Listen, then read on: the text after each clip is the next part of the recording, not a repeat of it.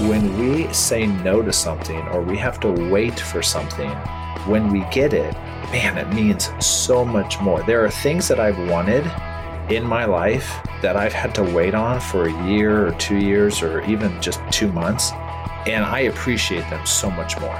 They mean so much more to me versus just those things that I just go out and buy all the time. So part of this is also saying no to things brings a lot of joy and gratitude to life. Putting restrictions in your life and barriers is not going to hold you up in life. It's actually going to bring you greater joy and purpose and meaning. As humans, we're naturally driven by the search for better. But when it comes to hiring, the best way to search for a candidate isn't to search at all. Don't search, match with Indeed. When I was looking to hire someone, it was so slow and overwhelming. I wish I had used Indeed. If you need to hire, you need Indeed. Indeed is your matching and hiring platform with over 350 million global monthly visitors, according to Indeed data, and a matching engine that helps you find quality candidates fast. Ditch the busy work. Use Indeed for scheduling, screening, and messaging so you can connect with candidates faster. And Indeed doesn't just help you hire faster. 93% of employers agree Indeed delivers the highest quality matches compared to other job sites, according to a recent Indeed survey. And listeners of this show will get a $75 sponsored job credit to get your jobs more visibility at Indeed.com/podcast. That's Indeed.com/podcast. Terms and conditions apply. Welcome to the Brands That Book Show, where we help creative service-based businesses build their brands and find more clients. I'm your host, Davey Jones. Executive coach Andy Maurer of Pursue Whole joins me on the podcast to discuss the most important word a high performer needs to learn how to say, and that word is no. There is a part of the episode where Andy provides 3 practical and powerful tips for discerning whether you should say no to an opportunity. And I want to say just at the outset of the introduction here that I think it's something that every entrepreneur needs to hear. So if you listen to nothing else in this episode, fast forward to that. You won't regret it. Even note in the written description of the episode exactly where that part of the conversation begins so you can go straight to that part if you're short on time. But I think the whole episode is, of course, worth listening to. Learning how to say no is such a critical skill for any high performer. It gives someone space to focus on the best opportunities for them or their business. It helps build trust because people know that whatever you do end up committing to, you're going to actually follow through on. And it allows you to create boundaries so that your work-life balance doesn't suffer. Andy knows high performers. Not only does he work with C-level executives, but he also works with professional athletes and people in the entertainment industries as well. The skill to say no, he says, is one of the most important for someone to learn.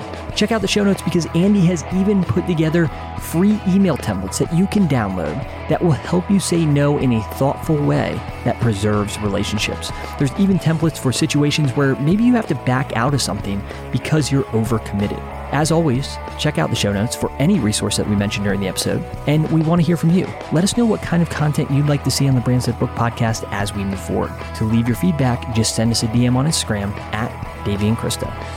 Now, on to the episode.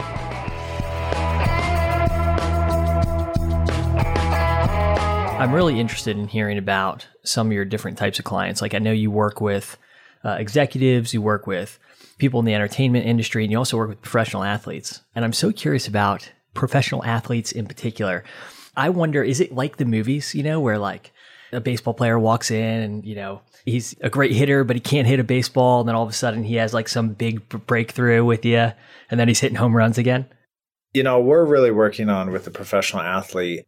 I'm not really coaching them on their craft. They have so many people that are speaking into them on how to hit better, how to have more mental skills and kind of what they do. They have a whole team around them for that. But what they don't have is a team around them that helps them integrate both on the field and off the field life. And that transition can be really difficult for professional athletes because what makes them so great on the field doesn't make them great in marriage. It doesn't make them great in family life. And that transition and that shift is really hard for them. And I think one thing that I love about working with professional athletes, especially the ones who want to pursue wholeness and be leaders, is that they're thinking bigger than just their performance on the field. They're really thinking through, how do I win in all areas of life? And that includes my family, that includes with my children, that includes with how I find rest and how I find play and how I find, how I impact the team through my leadership and my communication. So that's really fun to be able to work with them, especially when they have a bigger picture of how they want to perform, not just in their sport, but in all of life. Sure. So they're not necessarily coming to you because they have some sort of mental block that's not allowing them to perform at their craft. Like they really just want to live a more integrated life.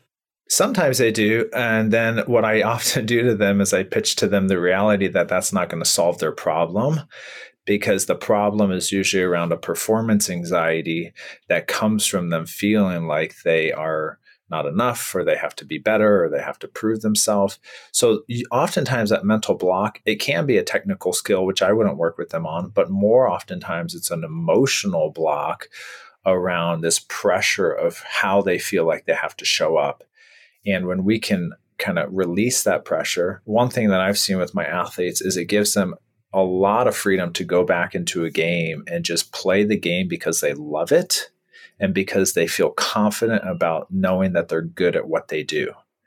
Because they have, hundreds of people speak into their life, whether it's a football player or a baseball player or a hockey player.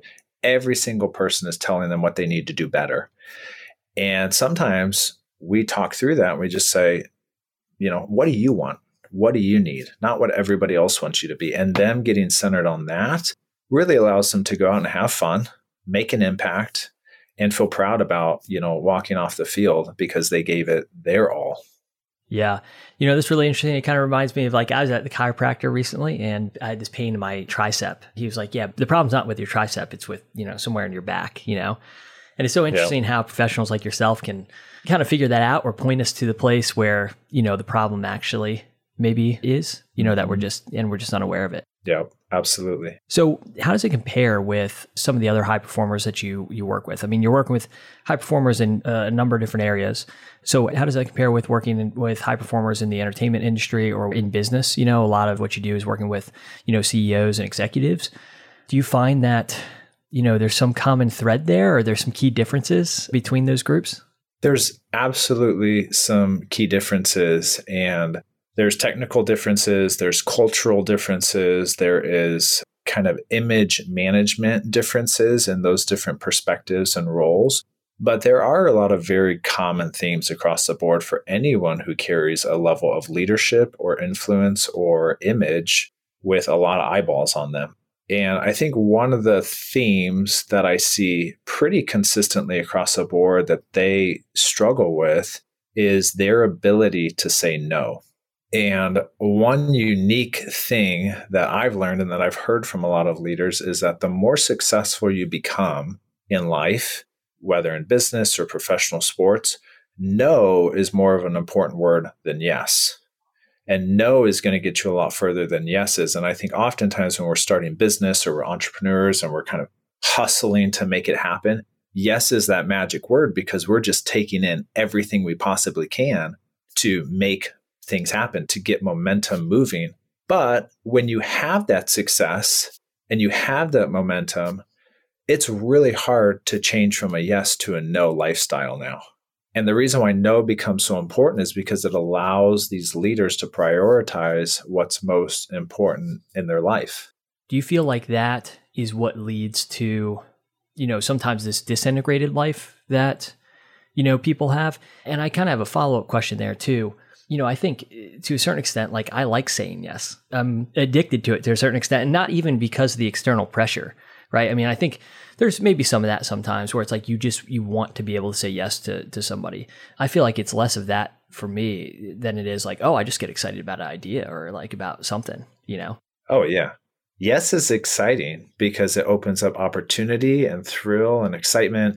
No, it puts a block on that momentum. It puts, it's kind of a Debbie Downer. It pops the balloon, and it's hard, especially for more excitable personalities or personalities who are ultra driven, who want to move the needle forward.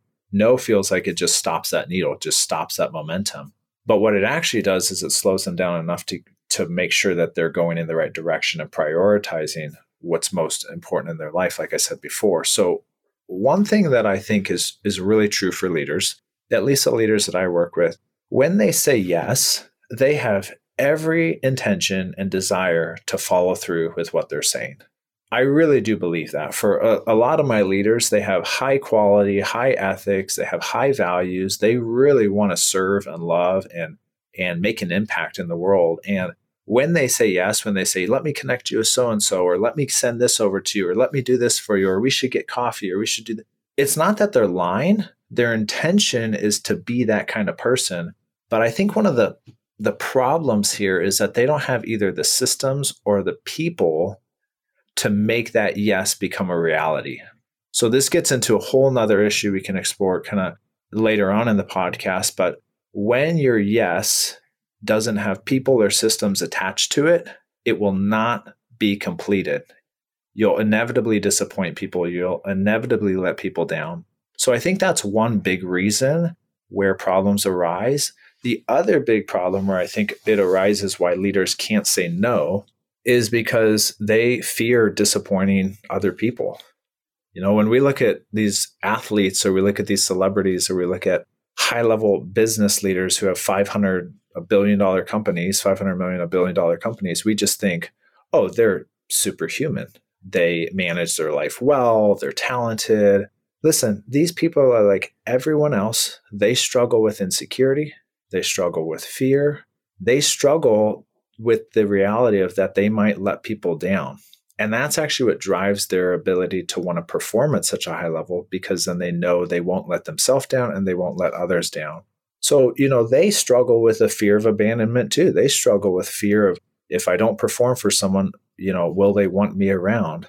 And when that fear becomes kind of reality for them, they're working so hard to keep people around through their performance. And a way that they do that is they keep saying yes. And the other thing I'll say on that is leaders are really looking to manage their emotional resources. So all leaders have a certain level of energy in a day that they can expel. And what's really hard about being a leader is that everybody taps those resources. Employees, spouses, kids, stress in the business, investors, board members, everybody's pulling at those resources. So when that leader sits down with a friend or an employee and they have to say no, that no is going to be a lot more of an emotional cost than simply saying yes. In the short term, saying yes is easy. There's no conflict. There's no tension. It's smooth. It's simple. Saying no requires a certain measure of emotional capacity. And when they're stressed and when life is full and when life is busy, they don't have the emotional resources.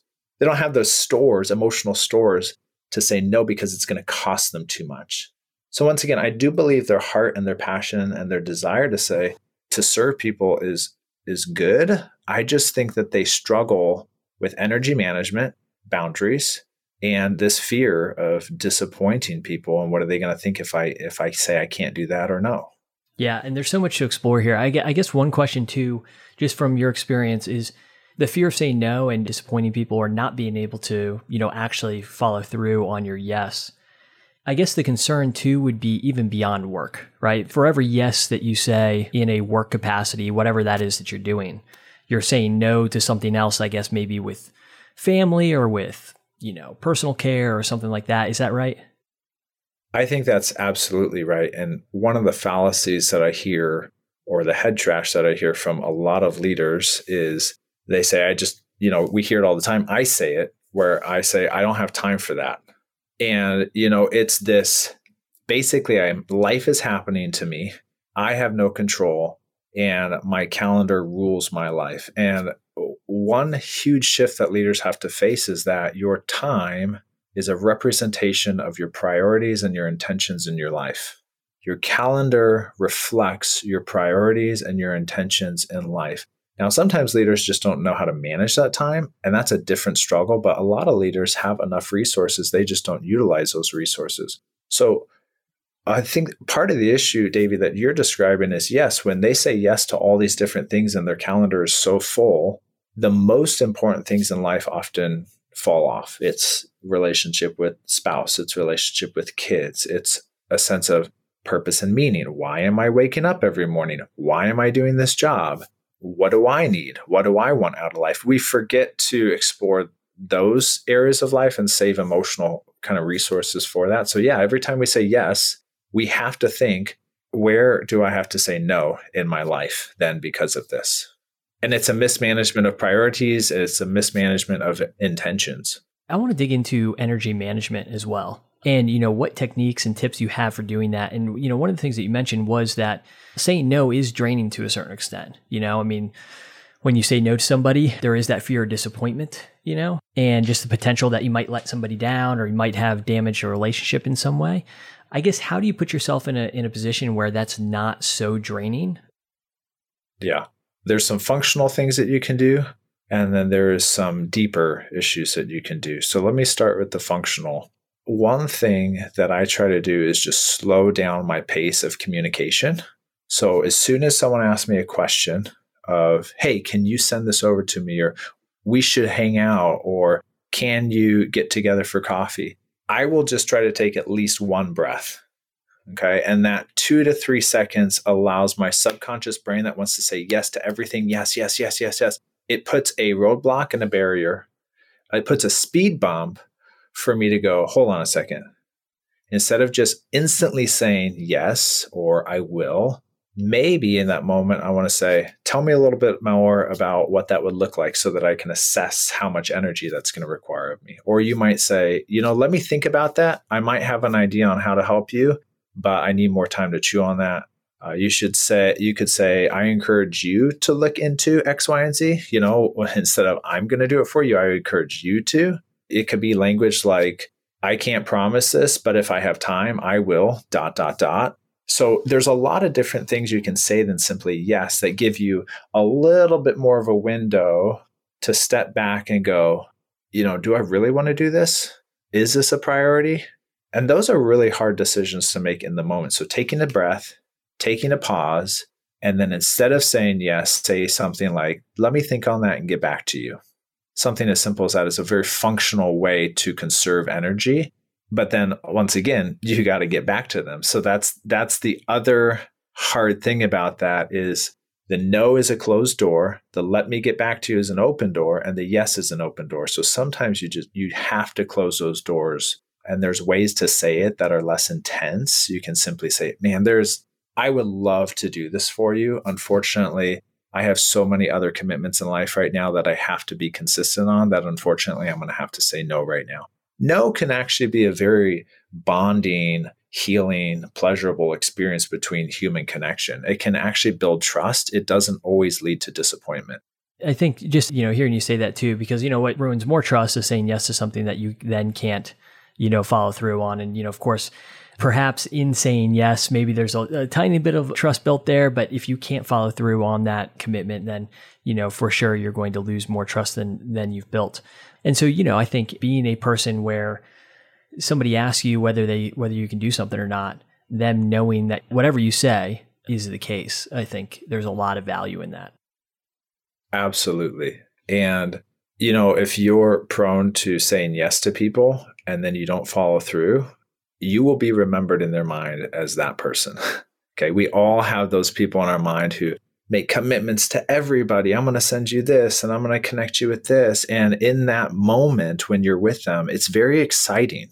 It's very bonding. That yes is very connecting. But when you step away from that and that yes doesn't become reality, it can really fracture that trust. A lot of leaders who've committed to things to me and have not followed through, my perspective of them changes. And I try to have positive intentions. I try to think, oh, they must have just got, hung up in something else. But the reality is you're not managing your relationships well because people look at you not as a leader, but as someone who can't follow through and who they can't trust. And here's the other really difficult thing, Davey, is there have been times when I've made commitments to people that seemed like the best decision in the moment with the information that I had. And that's really important is don't make decisions based on what's right or wrong. Make decisions with what is best in that moment with the information that you currently have on your plate. Now, a week goes by and my information changes and I go, oh, shoot, yes made sense then. But now that I have more information, I have more context, I recognize what's going to be required of me. I've had to go back to those relationships and say, I apologize. I know I initially committed to this and I know that this is disappointing, but I'm going to have to pull out. And I apologize for the inconvenience that this might cause you. I've had to cancel meetings. I've had to cancel commitments. But here's what that does for me, Davey. When I go back and I say, I'm sorry, I originally committed to this, what that does is it closes a door in my mind. So when we talk about emotional or energy management, closing that door is extremely freeing. The worst energy management is having so many doors open that you forget what's open. It's horrible. You're seeing people's faces and you go, oh gosh, I was supposed to send them something and I didn't send them that. It's anxiety provoking. It's stressful. It takes so much energy instead of going back to those people and saying, I need to close the door. I need to close the door. I need to close the door. And that has to do with a leader's ability to acknowledge that they made a mistake, that they were wrong. And that is so hard for leaders to say sometimes, but it is extremely healing. And that's how you actually repair relationships.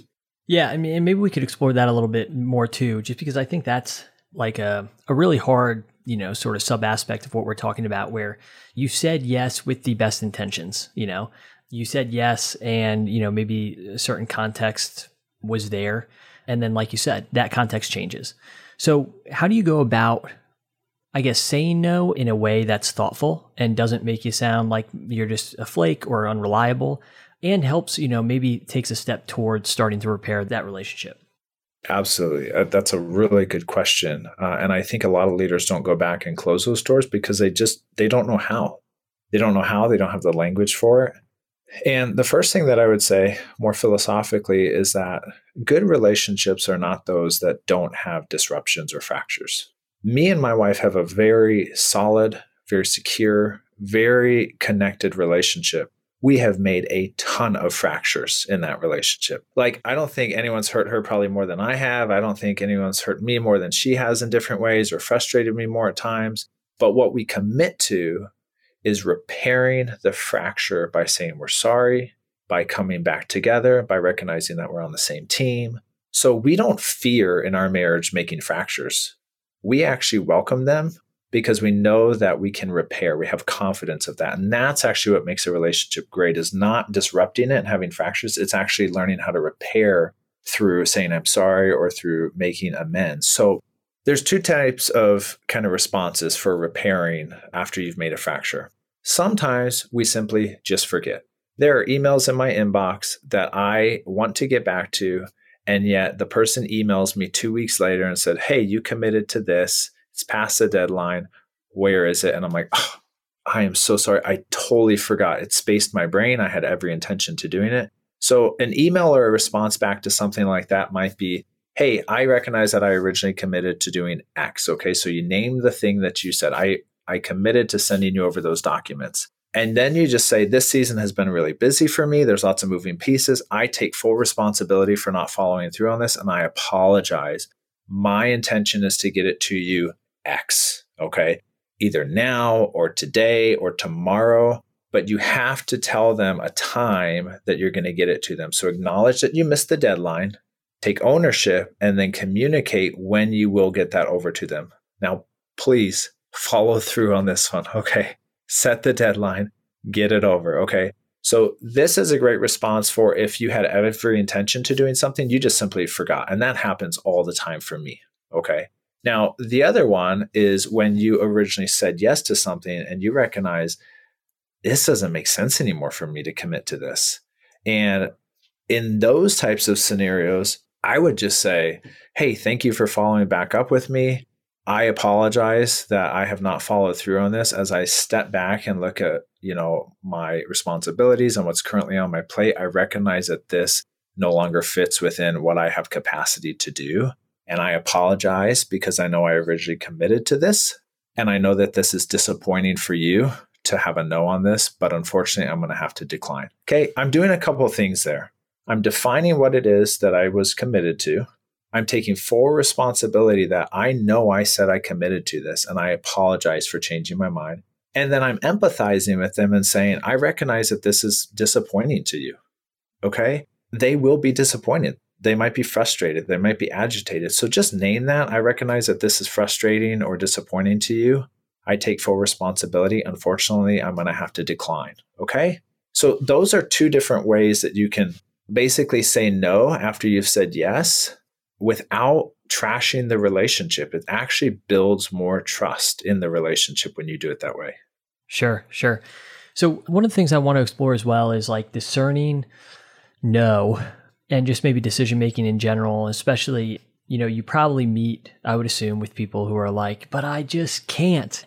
It seems like if I don't do this, like what's the alternative, or maybe you hear phrases like that and you're smiling. So I'm assuming you do in conversations with high performers. And so I'd love to hear just a little bit more about maybe that discernment process. And I think it is sort of a slow burn, as you alluded to in the beginning of the podcast, where you go from that hustle phase in entrepreneurship or whatever it is that you're doing, where saying yes is just a matter of like getting work and figuring things out. Totally. And just the hustle associated with building a business. But at some point, and I think this is a lesson I'm still learning, being able to effectively say no. At some point you realize, okay, well, I can, I don't have to say yes to this. And if I do, like my business is still going to survive. And, it's probably good for my family life because I don't have to sacrifice whatever it is in order to do it. So totally. I guess, how do you coach somebody through that process, and how do you get them to start seeing like, okay, this is really how you should be evaluating any given decision now moving forward?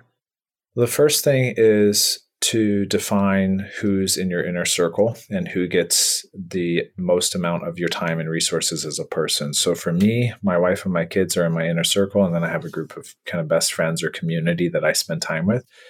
They get my energy first. And then when some random person hits me up on LinkedIn and they're like, hey, I want to sell you this, or I want to meet with this, and I don't have any personal connection to them, it's not a warm introduction, I will probably 100% of the time decline those unless it really aligns with kind of something I'm working on in that season of my life. So I really focus on who are the people in my life who deserve to have the most energy from me, and I prioritize those relationships first. The other thing that you can do is to just work on delaying gratification and that initial impulse from idea to desire to doing.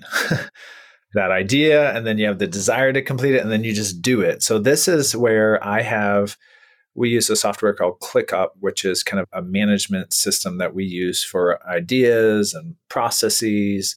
And in that document, and as well as 50 different notes on my phone, I have Andy's ideas. Okay.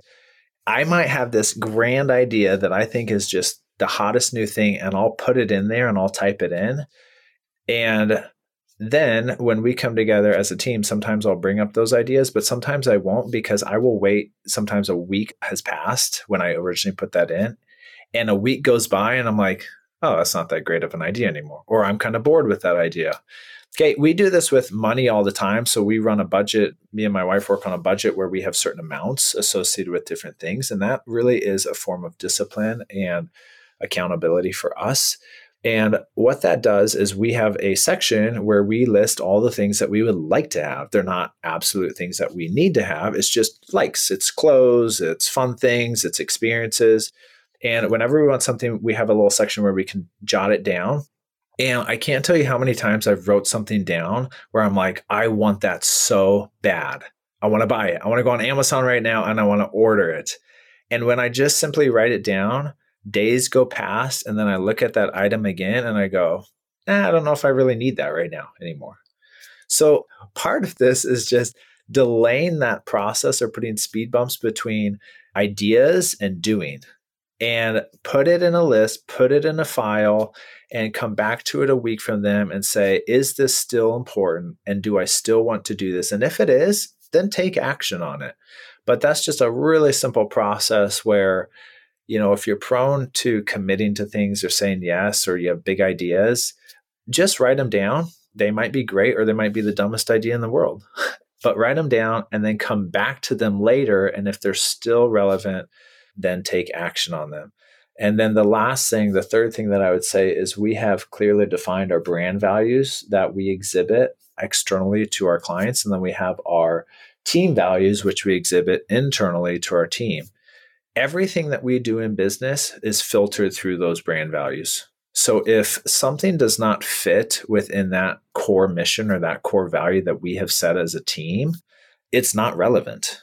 So it might be a really great idea or it might be a great process, but if it doesn't fit the categories of what we've defined our big goals are for the month or the quarter or align with our overall vision of where we're headed, we just won't grab it because it's outside of that window. So we have gating procedures. I call them gating procedures for all these ideas. And trust me, I need so much help in this area. I have ideas all the time of things that I think are the best and I want to implement them and I think we should move on them.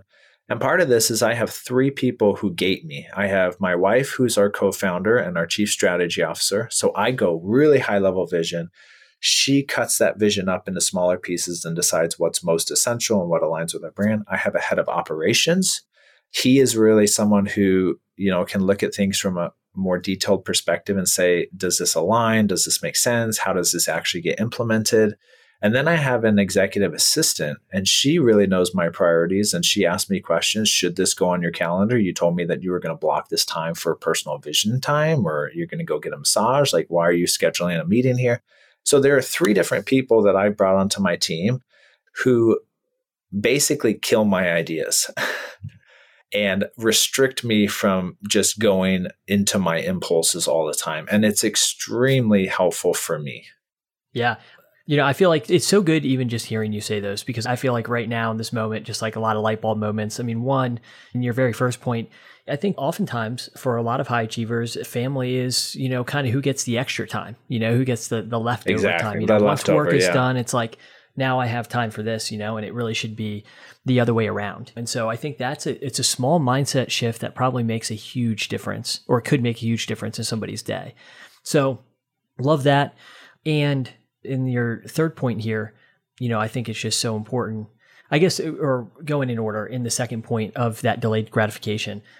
I've had the exact same experience recently. It's funny, Krista and I have been talking about, I want to get a tattoo. And the rule has been that I have to want the same thing for a year, and you might be, people might be listening and be like, David, what does this have to do with business? I mean, trust me, the same thing is true for business too, where I'll come up with an idea and Krista will be like, hey, well, maybe we'll talk about that next week. And I'll be like, what do you mean next week? We can't wait till next week. It has to be done now. Exactly. And we'll get to the next week and Krista will just be like, so you still want to talk about it? I'll be like, no, I thought about it. And this is why it's actually a terrible idea. Even though in that minute I thought, oh man, this is the best idea ever. We have to do it. And it has to be done now. And I think the longer I've been in business, the more I've realized is most things, it's not I mean, I know we watch movies where maybe somebody has to be first to market and there's this crazy whatever, I'm thinking about that movie about the light bulb. I forget what the name of the movie is, I'll post in the show notes if I can think it, but most times it's not that, right? Most times it's right. We have the space to sit on an idea for a month before deciding whether it's something that we want to pursue and whether, and maybe to discern whether it's a good idea or not. And I am so bad at that. I am just so terrible at that.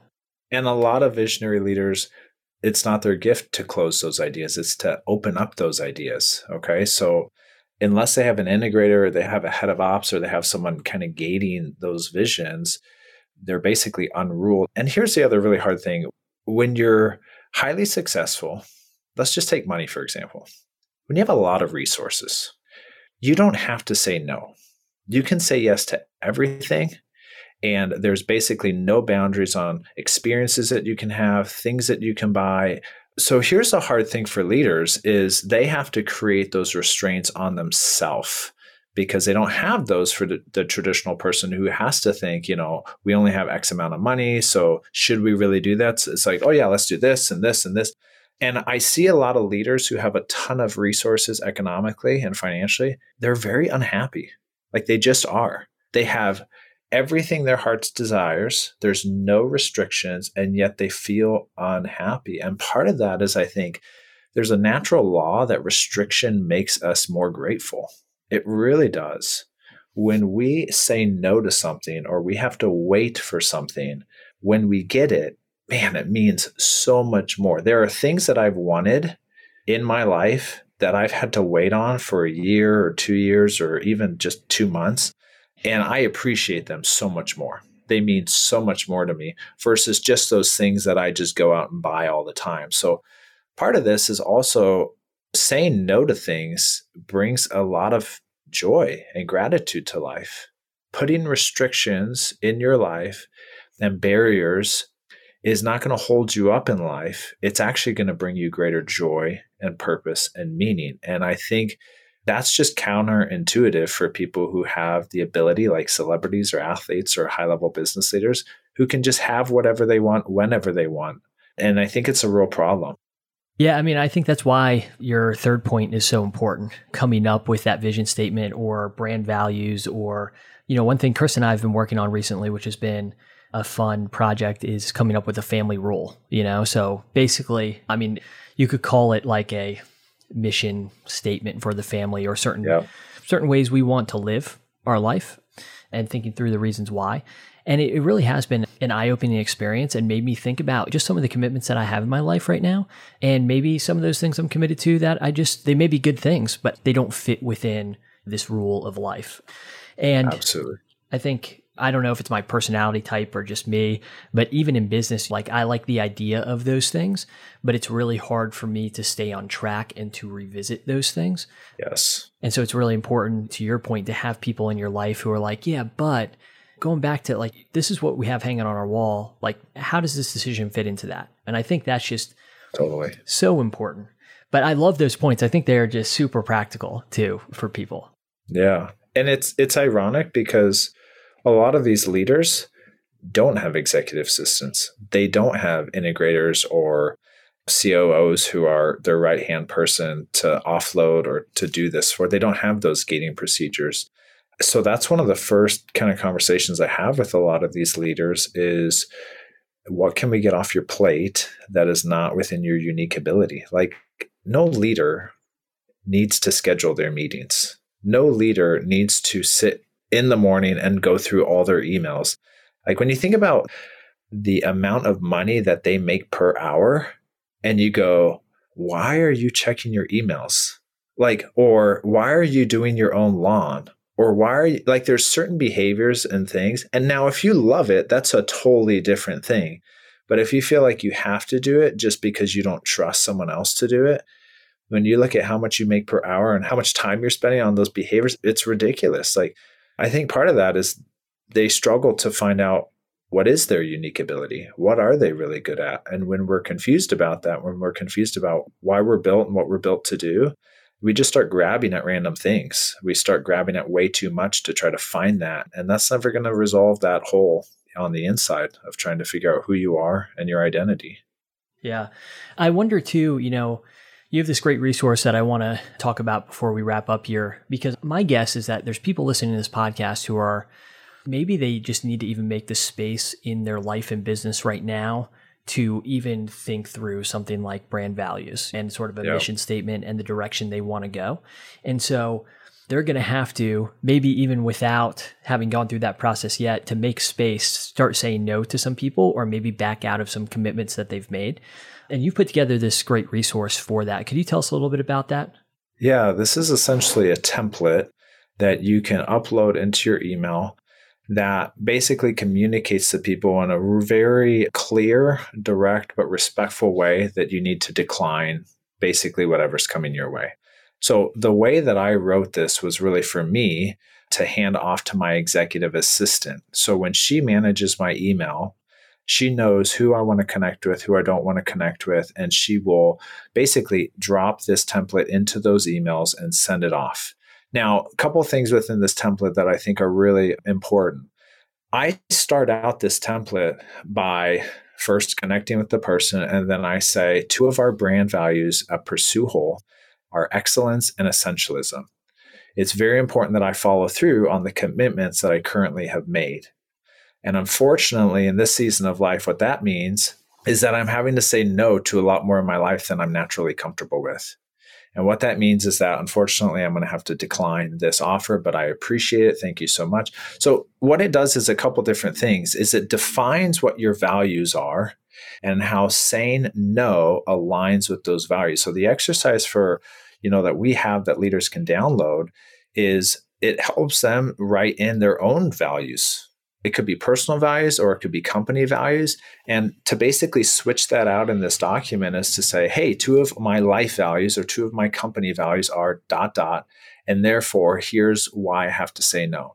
And what that does, people really respect that because you have an opportunity to communicate to them what matters most in life. You have an opportunity to communicate what you value. And that's inspiring for people. It's interesting.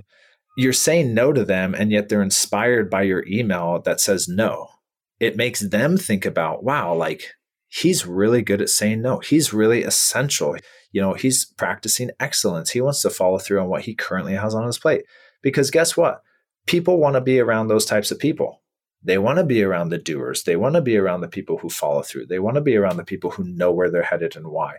So you can craft an email and really basically image management in a way to say, I want to really model my image of who I want to be and how I want to be represented as a leader while I still say no. And we created that document for leaders to basically switch out a couple of things, make it their own language. But then after that, you got to hand it off. Hand it off to an executive assistant, put it into an email template. The reason why I created this document also, Davey, was because when I said no, I had to use all this emotional energy to think up, how am I going to say no to this person? Oh, what are the right words to say? And then I'd never say no because it was just too much emotional weight to have to craft up something new every time. You don't need a new model every time. Just use the same model. And then you won't have to use that emotional energy and that emotional burn to implement this. So it's a really easy resource for leaders to start implementing now. All right, awesome. And as always, so if you're listening to this, you're running, you're in the car driving, always you can go to the show notes and I'll make sure there's a direct link to Pursue Whole's website where you can download this template. Highly recommend it. And Andy, maybe you could give us an idea too, just where people can follow along and how they can learn more from you, because I've had the pleasure of actually being able to work with you for a little over 6 months. And honestly, the best coaching, counseling experience that I've ever had. And people who know me, they've known that I've I've had a counseling background, so I've met with, or not as a counselor, but as somebody being counseled. Totally. And I think like just huge breakthroughs working with you after a year, in a season of burnout for me, and you really being more grounded with understanding how I feel and being able to express that to the people around me without letting it all come out at once after I've kind of shoved it down. And so I think like, true to your company name, really helping me, I don't know, just kind of understand my whole self, if that makes sense, And I know you can only take on a limited amount of clients, but you have a great podcast. So maybe you could speak to just the ways that people can connect with you. Yeah. Well, first, I really appreciate your words, Davey. It was a pleasure to help support you. I really look up to you. You're a very gifted leader. And one of the things that I admire most about you is that what we're talking about today is you do follow through. You commit to what you say you're going to do. And that's very important for you. And I've always really admired you to create disciplines in your life to follow through on what you say you're going to do. So thank you for leading in that way. A couple of ways that listeners can get in touch with me is they can email me at andy@pursuewhole.com.